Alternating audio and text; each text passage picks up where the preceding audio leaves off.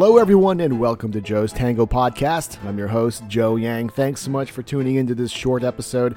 This is the first recording that I'm making in 2022, and it's good to be back. Sorry it took me a while, but thanks to all you listeners for being here. Hope you all had a great Christmas break and that you're all rested up.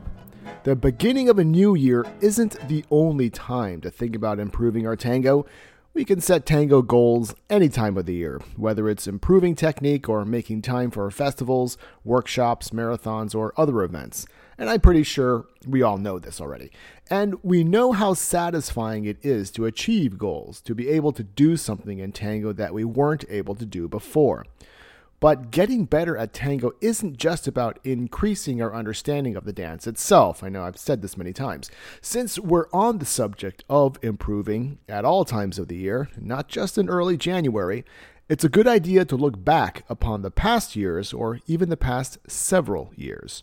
What were some moments of personal growth, both big and small, that we encountered? Although we may not feel it, we're not the same people that we were a year ago this time. What about 2 years ago, 3 years, or 5 years ago? We're definitely not the same person then than we are now. Who were we then compared to now? How have we changed for the better? What lessons have we learned? And can those life lessons apply to our tango dancing too? For instance, if you can say that you're definitely more patient now than you were last year, have you stopped to think about how that change has impacted your dancing? Well, that's definitely worth reflecting on. If you feel a good change in your dancing that happens or pops up in the middle of a tanda, don't just let that feeling slip by. Make note of it or write it down at some point if you have to. These gems add up.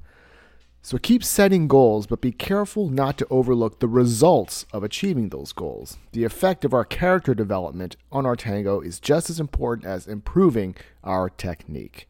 Okay, hope this helps and offers some encouragement to you.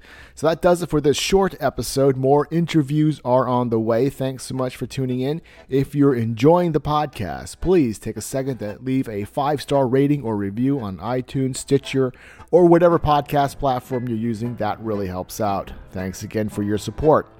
All right, you've been listening to Joe's Tango Podcast. I'm Joe Yang, and I'll talk to you again soon.